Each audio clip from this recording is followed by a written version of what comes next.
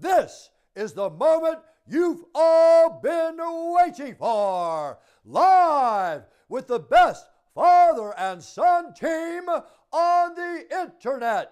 It's time for Homie and the Dude. What's up, everybody? This is Homie and the Dude. We are the Father and Son podcast, and today we have a returning guest, the featherweight, 8th-ranked UFC fighter, just coming off a huge win, Arnold Almighty Allen. Arnold, how the hell are you? Good, man. I'm a little fat. A couple of weeks at the KFC.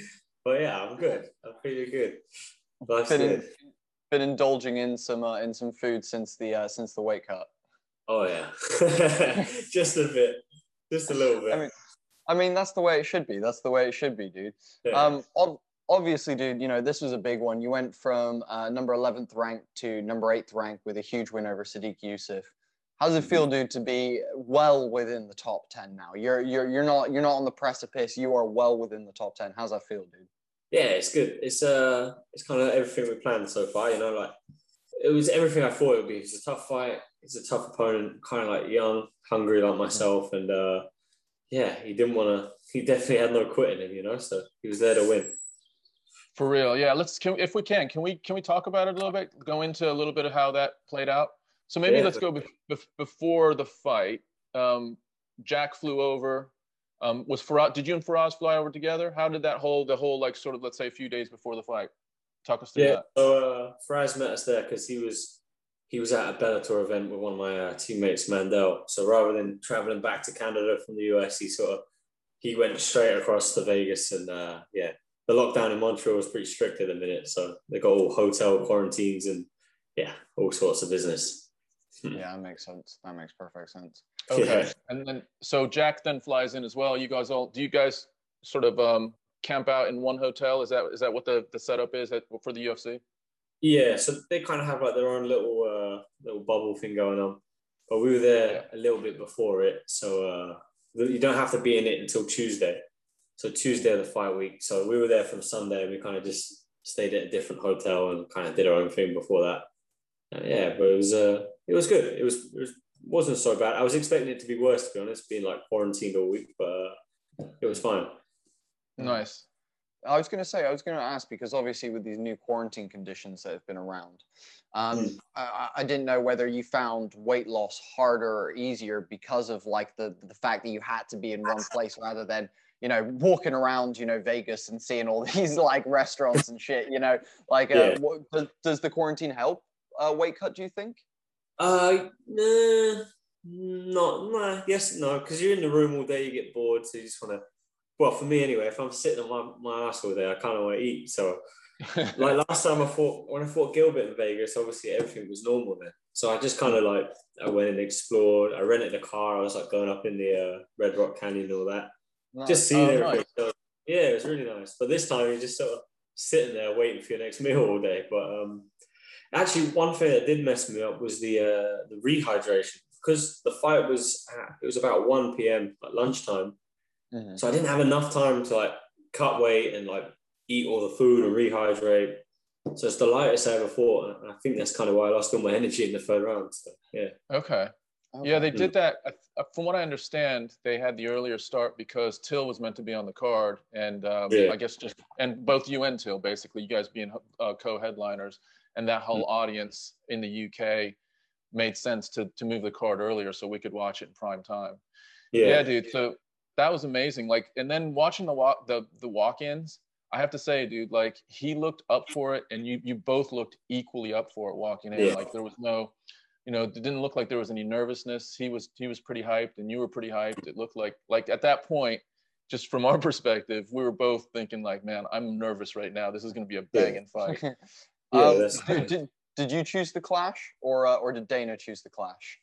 I chose it. No, because I'm thinking before people were sending me messages like, "How it'd be nice to get back to London," all that, and so I thought, why not put something like that? You know, like London's coming. Hopefully soon we'll be back in London with the O2 or something. Perfect. Yeah, dude. That was it was great. As you walked out, Tom just went, "God, that man's a patriot." So we get to the fight. I don't know if you did. I don't know if you saw or watched it again, but Dominic Cruz was hyping your fight the whole. Like he was like, "There's one fight on this card I want to see." And it's not the main event; it's the co-main event. He's like, "This is a really, really important fight." So he was really jacked about it. So was Cormier. They were both super like excited, but also, dude, they rate you like way up there. Like, you know, you're getting that kind of credit from Cruz and from Cormier. That's not, they don't give that to everyone. So that seemed like awesome. Yeah, that's really cool. No, I didn't. So I watched the fight back, but I didn't watch the rest of the card yet. So the only other fight I watched was Jack Shaw, but I was in the hotel in the morning watching it. So yeah, because the way they're doing it now, so like, because his fight was early. I think the prelim guys went at 6:30 in the morning to go to the event. Yeah, so then I was like getting up, having my breakfast. I was like, oh, the fight's are on. It was weird. Yeah. Have a little bit of morning entertainment while you're eating your cereal or something. Yeah, exactly. Jack did well, didn't he? Yeah, he did great. Yeah, he did great. Yeah. Speaking to him as well, he said it was pretty slippery in there as well. Like I was asking because I was slipped over about 3 or 4 times. I know. And he said he was doing the same thing. Like he was pressing on the fence and his feet were sliding away under him. So yeah, so that was frustrating. What's that about? Do you think it's the decals that they're putting on top of the canvas, or do you think it's the canvas itself? So, I think I didn't see them, but I think between the fights they're like sanitizing the canvas. Like every fight, I think they're going in and sort of spraying it. I think so. Like, I didn't see it with my own eyes, but like I think that's what's going on. And yeah, it was definitely slippy. So I threw 2 head kicks. I slipped, and I was moving one time, so maybe 3 times I fell over. So yeah, no, we were. I know we were looking at it, and the one head kick connects, so that was potentially without a slip. You might have been on him a little bit earlier, but yeah, I mean, you definitely gonged him, man. That was beautifully timed head kick. Yeah, beautifully timed head kick. We were drilling that from the start of the camp because I know he has like quite a tight boxing guard, so like he's not going to be the best to get out of the way of kicks. So I knew if I faked that backhand and you know, he's going to slip out of the way or expect a punch. He's not going to expect the kick to follow the punch. So, yeah, it kind of nearly worked perfectly.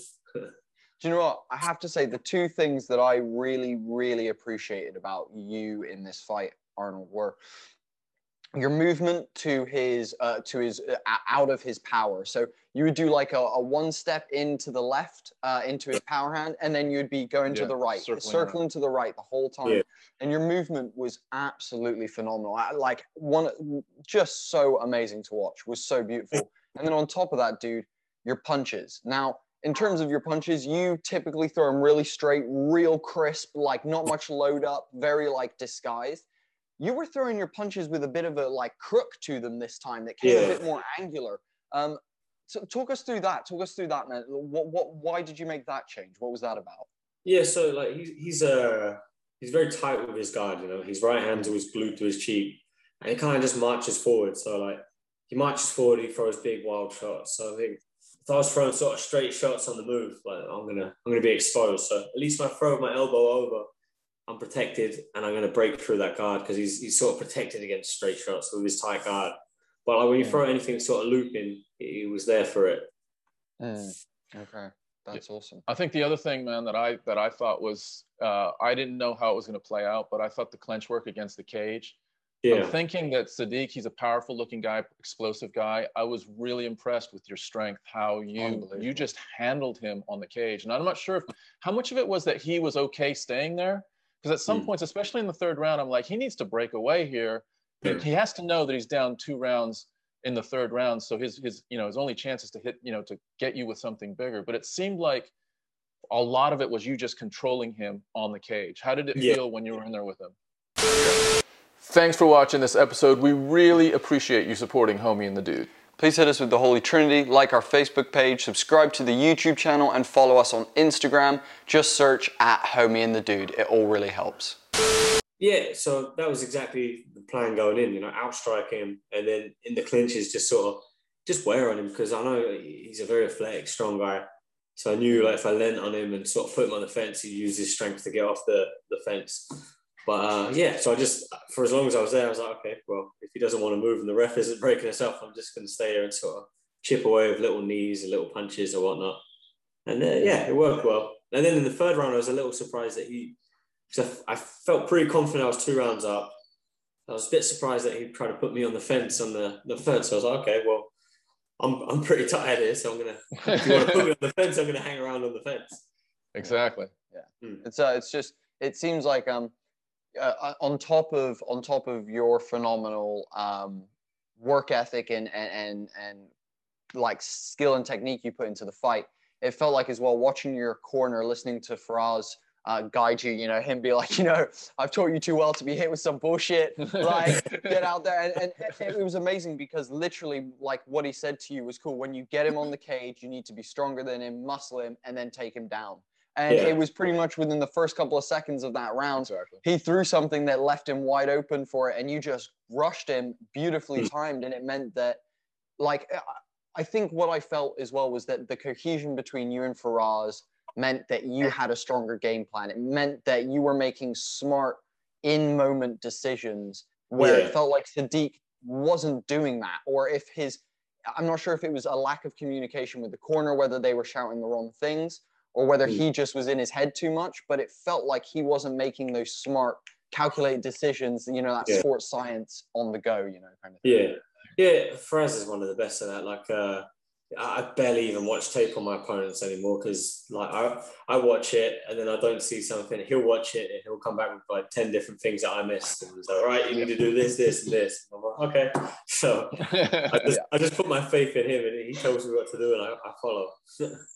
But you know, I mean, it is super important that you have complete faith in your corner because there's some guys, like for instance, I'm not sure exactly because they were alternating corners during the fight, so we only had the audio of one corner or the other. And we had yours between the second and the third round, so we didn't have Sadiq's. But I know when he came out tactically, I was so happy that he was just fine, you know, burning out a couple minutes just up against the cage because that's you know opportunity that he's missing on throwing a Hail Mary, hitting you with something that, you know, that is completely unexpected. So there had to be some sort of tactical thing. That was exactly what I was like, okay, well, I'm quite fatigued. Yes. But to have like total confidence in Firas and just to be like, I know that this dude tactically sees stuff that just about no one else sees. So I'm just going to do what he says. It removes that whole part of like what you don't need to like be tactical during your fight. You just need to kind of like read in real time what's happening and just follow the game plan, you know, which is you just end up fighting on instinct. Like it's, you know, like you're thinking about, well, you're not even thinking about what you're doing because it's just glued into your head and he tells you, you know, do this, do that. We've drilled it for however many weeks. And it's just on instinct. He gives you the advice and you listen. If you trust it, you don't even have to think about it. And it just allows you to react so much faster or, you know, make clearer decisions in the moment rather than sort of overthinking and, you know, getting in your head about what's going on. 100%. Yeah. Dude, obviously with all this like instinctual fighting, your instincts being real strong, you clipped him a good few times. How's your hand doing, dude? I know that your hand was pretty fucked up after the fight. How's your hand feeling right now? It's it's still messed up. I had an x-ray, so like nothing's broken or anything, just like deep bruising on the bones and all that crap. But actually, so I went to the gym today. I did some shadowboxing and it hurts the shadowbox. But I did a little bit of because fortunately it's my backhand, so I could do like jab training, like kicks and stuff like that. So a couple of weeks, I think maybe 2 or 3 weeks, 2 more weeks, it'll be all right. Cool, amazing. Yeah, I was gonna say, do you know what punch you hit him with, or did you feel it like in the cage when it went down? Yeah, so I think it was in the first round, the shot that dropped him, the overhand sort of thing. Because I think I hit him, I can't remember where I hit him, but I think I hit him one time in the top of the head. And I rolled my wrist like over like that. And it was like a balloon after the fight. So yeah. Wow, dude, first round and you battled through, you dominated him again the second round, even with your that's dude, you know, it's a testament to the people that Jack is bringing up. You got Corey, you know, breaking ankles in the middle of rounds and continue fighting. You got you messing up your hand and battling through. I mean, it's a testament to what Jack Mason's doing with you young people as he brings you up. You guys are badasses, you know. Corey's the badass. I don't know. I haven't broken people enough yet in the fighting carry on, but yeah, she's a freak. Hey, dude, give it time. Give it time. How's your legs, dude? Because you took a couple heavy leg shots as well. Yeah, I'm actually having a little issue with my knee. So my lead leg, he threw a hard inside kick, and I checked it, but like I didn't check it. I timed it wrong, and it kind of hit the soft part of my the inside of my knee. I seen like a physio and everything yesterday. Sort of nothing's broken or dislocated. Everything's okay. It's just same thing, bit of bruising, and hopefully in a week or two it'll be all right. He was throwing that weird, like, you can tell that he likes throwing the outside leg kick to someone who stands in a orthodox stance, and because you're rocking it southpaw, he was throwing the outside kick to your back leg. I've not really seen many people do that. How is that to kind of deal with? Have you ever seen anyone throw that kind of thing? Yeah, actually, funny enough, like I haven't done it in a fight, but I use that kick a lot, like against opposite stances, and I love that kick. It works. It's so effective because like your rear leg just isn't conditioned like as your front leg. Yeah, but I was like, oh shit, like I like that kick. And he was throwing it. I was like, I've never really seen anyone. I can't remember who I watched that did. I think it was Sanchai I watched do it, and on he was doing it on someone because he's a southpaw, so he was throwing it. Yeah, it was Sanchai. He was throwing it long to the back leg. I was like, oh, I really like that. And then he started doing it to me. I was like, oh, okay. I'll start moving the other way. I have to start moving the other way now. So, dude, let me as I hope you would want us to. Along with all of the great things that we saw, there's one thing that I saw that I was like, okay, now Arnold sits at number 8. What needs to happen? Like looking at that list going up. And the one thing, and you mentioned it a little bit during the press conference afterwards, was your conditioning in the 3rd round. And I think you kind of put it to, I really tried to get him out there the 2 times that he was hurt in the 1st and 2nd round. But it was slightly noticeable that you were probably just your energy bar was maybe just a little bit lower than his. How did it feel while you were in there? Yeah, so like because I wasn't sure why I was so tired because we did so much conditioning for this camp. The immediate thought was, well, I had that adrenaline spike when I nearly finished him twice, but then I watched it back and I didn't really chase too much for the thing. I hurt him and he sort of recovered well, so okay, I was like, all right, composed. So yeah, I think it was the nutrition thing. I just didn't rehydrate properly. I didn't put on the weight I usually put on, and I was like 10 pounds lighter than I usually am, and just didn't have like that glycogen in my blood, like the same sort of carbs. And I was so scared to overeat and be bloated for the fight because I never fought that early before. It was 1 p.m. So I was still sort of worried to feed properly after the weigh-in. So I kind of just snacked and didn't eat big meals. Usually on 167 at least fight day pounds, and then this one I was 157. So yeah, I didn't put on. That's the lightest I've ever been for a fight. Yeah. Okay, that makes sense, dude. And that's good to know that you've got like an understanding of, especially if it's an early card again, what you need to adjust to make sure that you get that weight back on. Nice. Yeah. Because I was 2 people on the card I saw were gassing because they were overfed, they were bloated, they hadn't digested properly yet. But I did the opposite. I underate and sort of didn't have the energy, didn't have the fuel to burn. But I have to find a balance next time. Yeah. Hey, it's all something to work on, dude. That it's so weird. The body can be random as well. You can do the one thing, you can do the thing that you did the last 3 times that's worked, and it doesn't work the 4th time, and it's just a random like ecosystem in your body, that you can't control. So I'm sure you and your team will get your heads around it and sort of. Yeah. I firmly believe, and you might feel this in training, dude. I believe we go in cycles, like energy cycles. And sometimes it could feel like, I've done everything right, I'm eating right, and I just don't have it during the fight. I just don't have the energy that I had, even yesterday. The amount of, and there's nothing you can put it to. My diet is the same, my nutrition is the same, but the cycle thing of just like, why my energy is higher or lower is something that the only thing you can know is that it happens. It just keeps happening. And it's hard to figure out what it is. Do you feel that? Yeah, 100%. Because sometimes, like even outside of camp, I'll turn up to sparring and I'm like, I'm on fire. I'm like full of energy. And then 2 weeks later, nothing's changed. I'm eating the same food. I'm resting the same. I'm in the same training cycle I'm doing. But like, I have no energy today. Like, there's no push. And it happens all the time. Like you said, there's constant cycles of that. But then when you're in camp, you're getting your head about it because you'll turn up to sparring. I'm like, I have low energy, say 6 weeks out or something. I'll be like, I'm not fit. I had crap sparring. Like I need to address my fitness. But it's just a weird day. And yeah, and some days we turn up to the fight and it happens that's the day that you're tired, you know. So yeah. Nice. It does go in cycles. It kind of moves, and it's a moving target always. I think also on fight week, you're minimizing that cycle by you've completely, you know, downscaled your training. You're sleeping. You're watching. You're kind of almost like building up the energy bar as much as you can. So even if it's a down cycle, you're topped out with, you know, all of the rest and recovery that you've needed for that night. Yeah. It's actually a weird one. So I used to train 7 days a week. Like I would train every day. I didn't rest. Then I went through a period of doing 5 days a week. I didn't do anything on the weekend. Saturday, Sunday, I did nothing. And then Monday, I would always come back, be like fatigued. I'd have to do something Saturday or Sunday to like make sure my body doesn't like seize up, you know. But yeah, it's a weird one. It's a fine balance. Even with the rest, it's like you can have too much rest. Like I want to do enough to sort of keep the engine ticking, you know. I've heard of that with other athletes as well. Like almost like a no activity day is worse than like let me just jump on the bike for 15 minutes. Yeah. Let me just go for a mile run. And that's a rest day, right? It's a recovery day, but just kind of to keep the wheel going a little bit, so it doesn't forget. It doesn't have to start back from. So that's pretty much what I'm doing right now. So I train 6 days a week, like fitness, MMA, sparring, like pads, whatever, jiu-jitsu.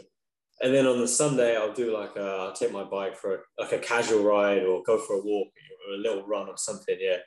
Because before I was just the whole weekend I was sitting. I would have my cheat day Saturday. I would sit on my ass, do nothing. Sunday I would do nothing.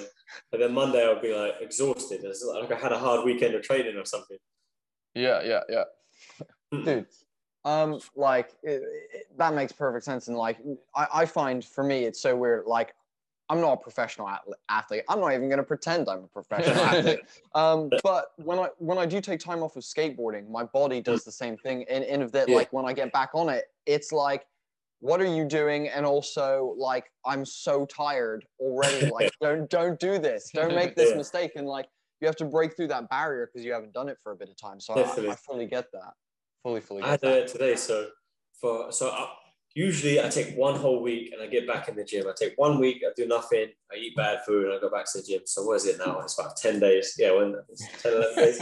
So I went back to the gym today. I was like, right, I need to go to the gym. I'm going crazy. My coach here is like, Jack's telling me, take 2 weeks, you know, you're a little bit injured, your hand, your knee, you know, you need to rest. I'm like, I can't do it. I went to the gym today to train this morning and I had stomach cramps and everything. I had no cardio. I was just exhausted. I was like, geez, I was peak condition less than 2 weeks ago. It's all gone to shit in 10 days. Yeah, it's done. I'm done. Fucking, if you got attacked by a rogue Sadiq right now, it wouldn't be the same result. Yeah, if he's in shape, I'm like, geez.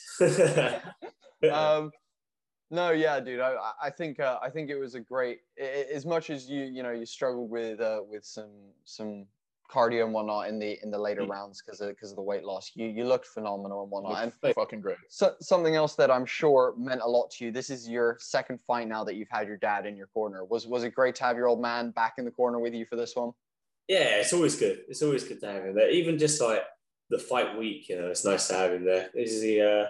I'm a bit quiet fight week. I don't say too much, but he could talk for England, so he doesn't stop.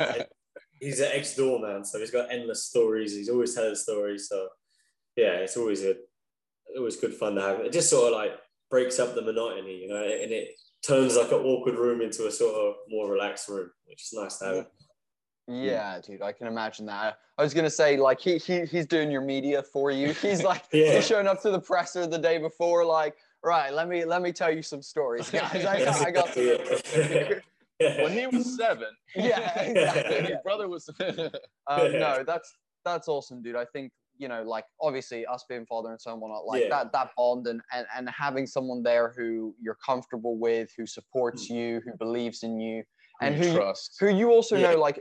Irregardless, I know Faraz probably feels the same way, but with your family, you know that even if you fail, if the loss does happen, they're not gonna like be bummed. They're gonna be loving you and supporting you. So having that family there, I can imagine makes a big difference. difference. Yeah, it's a huge difference, definitely. Yeah.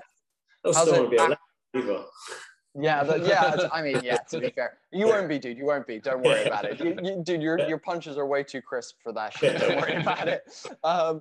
Dude, how's it feel to be back in the UK? Are you like, you said you've taken like these 10 days. Give us your like recovery routine. So you say you take a week off. In that recovery, are you doing like stretching daily, or are you just like, recovery is this, like just chilling it? Driving around KFC, then I drive to McDonald's, and then I drive to Pizza Hut. A little bit of driving about and picking up food, getting the calories in, you know.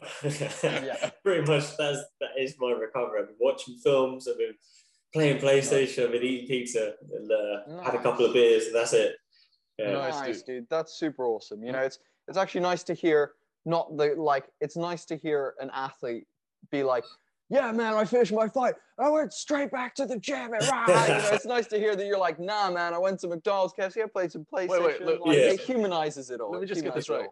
Not just McDonald's and KFC. I went to KFC, then I drove to McDonald's. So it was both of them back to back. The same trip. I mean, if you ask me, dude, I would have done the same. I was gonna say, it's the double banger. It's a double banger. Yeah, I pulled up, what was it? I think it was 2 days ago. I pulled up to McDonald's drive-thru and I had the KFC bucket in my hand eating the chicken. And I was like, oh, I want a big tasty meal, please. Guys, look at it. The dude in the window is like, what the fuck? You're like, look, I promise. I'm an athlete. I promise you. Like, trust me, bro. I'm an athlete. Like, chill. It's all good. But yeah, no, dude, I'm super stoked for you, and I'm glad that you've had a nice bit of recovery. You know, it's super important. It will put you in a good headspace for what's yet to come, which is a big mountain ahead of you. I want to ask you, when are you back to Canada? Are you gonna do a bit more training in the UK for a while, or are you heading back to the old Canada soon? So I'm booked to be here till June, so I'm planning to go back in June.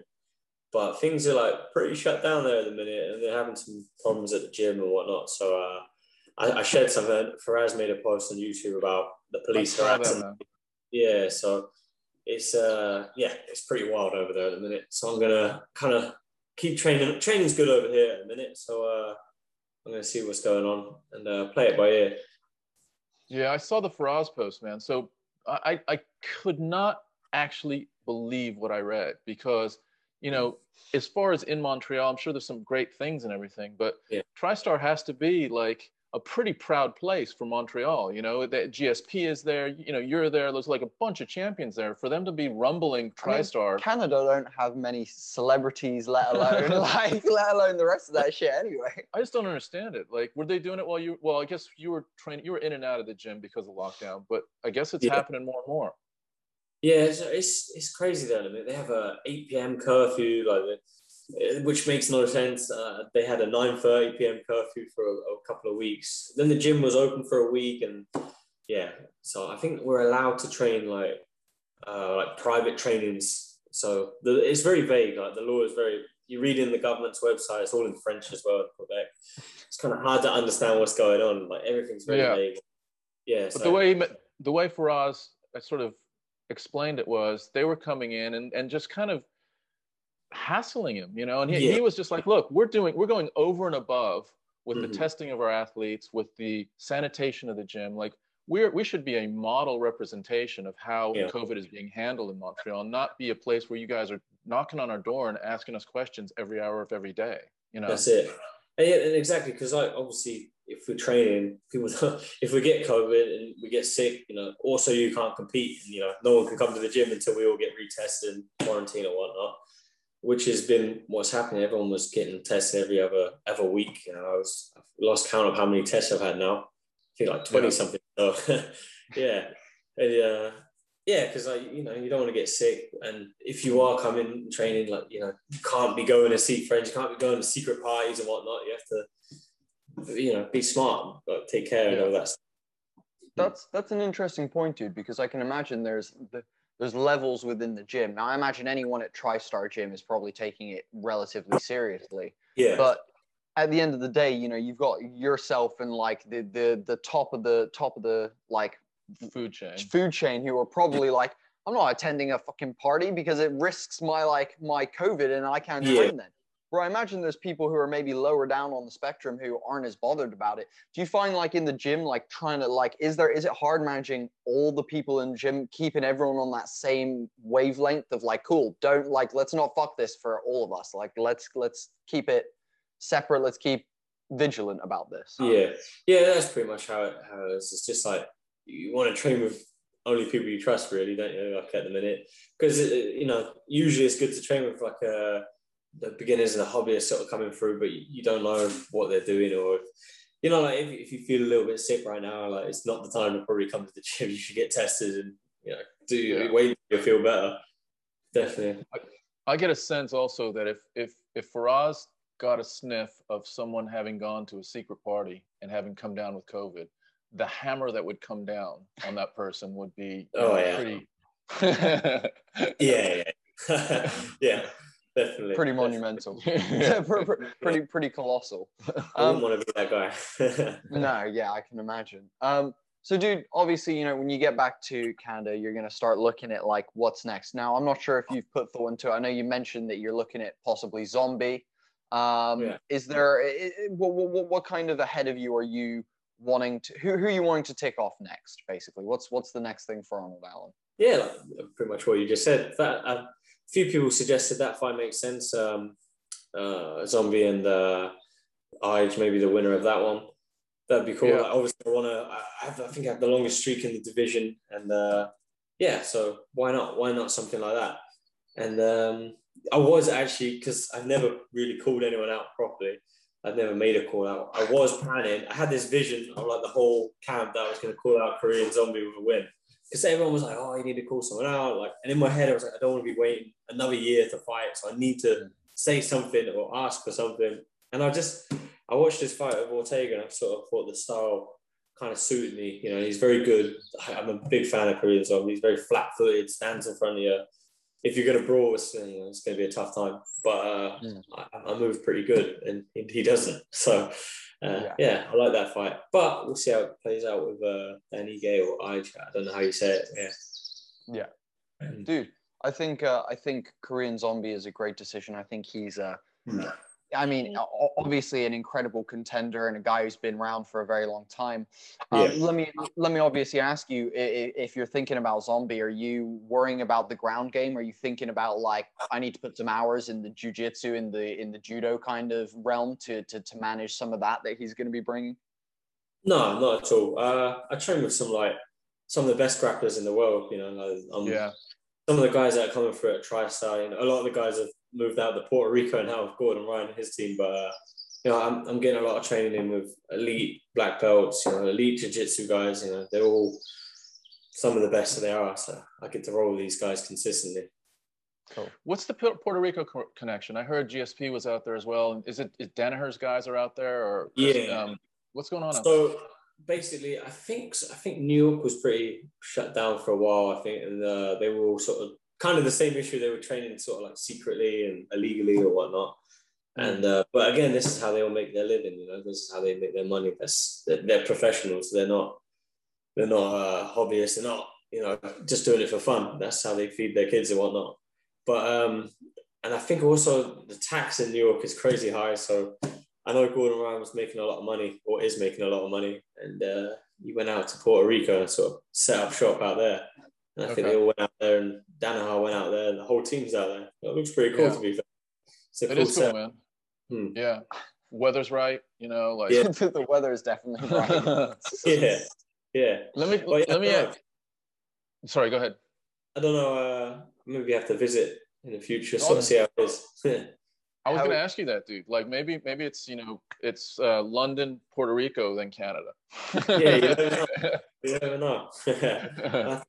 Well, if they're still in lockdown, we'll have a look. I was gonna say the Danaher boys or the Death Squad are dangerous, dude, as well. Like they're some of the best in the world. So I mean, if you're rolling with those guys, or even getting the offshoots of those guys, fuck. Have you had space with Gordon Ryan? Have you been in the same gym with him, or is that just separate because he's more in New York? No, he's been down TriStar a couple of times. Obviously, that role with him, he's a big boy. But yeah, those guys, they're always sort of coming around and training. Or we're a load of the team have been out there to train. I will probably go down there eventually. Yeah, I think. Nice. I got just one thing that I want to clarify. So last time we talked to you, you said it's either got to be a rank or a name. You've got now, as you keep going up, there's more names that are recognizable and ranks below you. So are you still looking at, I'm at number 8. It needs to be 1 through 7, somewhere in there, or it could be a name underneath me still. Like, you mentioned a Barbosa, Ige is below you. So how is it still the same? No. So I want up. I want to go up. Like I said, 1 through 7.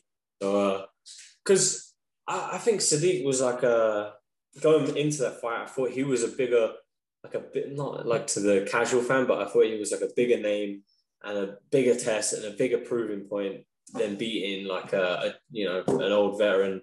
Which I beat Nick Lentz, I beat Gilbert Melendez, which were exactly that. 2 very tough, very well proven veterans. And now you got the young guy with all the hype behind him that I beat as well to sort of prove myself. So I don't think I need to. Yeah, I feel like my name is, my stock is proven now. I don't need to do it. So why not give me someone 1 to 7? Yeah, dude. When you've got the longest winning streak in the featherweight division right now, and yeah, dude, like you said, Sadiq might not be the casual fans, in their top 10 people that they know. But dude, for us people who watch MMA and keep up with that shit, dude, that was a huge win. That wasn't like that was nothing small in any way, shape, or form. Like you stepped up to the plate and you smashed it out of the park. Really. To have Dominic Cruz, like literally, that's the fight he was looking at, because he knew, and they talked about it. This is the future of the featherweight division. Like we're looking at it right here. Whoever comes through this is now going to be, moving into that elite space, and whoever doesn't is still going to have to sift through, the bottom half of the. Yeah, exactly. So that was a big fight, dude. Just really big fight. Yeah, for me, that I thought it was bigger than a lot of the things I could have took. But yeah, offers I had, I think like Stevens. Like I thought for me that was a bigger test than that. So yeah, I mean, yeah, for sure, dude. And you looked phenomenal, and man, we're so thankful to be able to chat to you and to be able to call you a homie and whatnot, dude. So very, very proud of you on our end, dude. And we will 100% be in the corner. And if you want, you can go and find our live stream. We literally, when you win, are like freaking out, like we're going nuts. So dude, thanks so much. Thanks so much for coming on again today. We really appreciate you chatting with us. No, of course, dude, and we'll continue to follow you as you make your way to championship, basically. But of course, dude, we always want to give you a chance. So shout out your socials. What's going on? If you want to shout out your gyms or your sponsors or whatever, go for it, dude. Yeah, just follow me, Arnold BFA, on everywhere, and all my sponsor stuff is on there. Cool, amazing. And for us, Homie and the Dude, we're 3 things for us: like and follow on Facebook, subscribe to YouTube, and share the podcast as well. That's the holy trinity for us. But that's about it. Anything else from you, Arnold? Anything else you want to say before we dip off? Good. Thanks for having me on. That's it. Cool. All right, man. Amazing. Good seeing you. See you soon. See ya. Bye. Later, man. We're chugging through. We're loving doing this stuff for you guys. If you want to support us, if you want to make sure that we can keep getting, better quality set, better quality lights, make the filming better. Bigger batteries for the camera. Bigger batteries for the camera. Yes! All that kind of stuff. You can do that by just liking, following the page, and subscribing to the YouTube channel. That is what really makes a difference to us.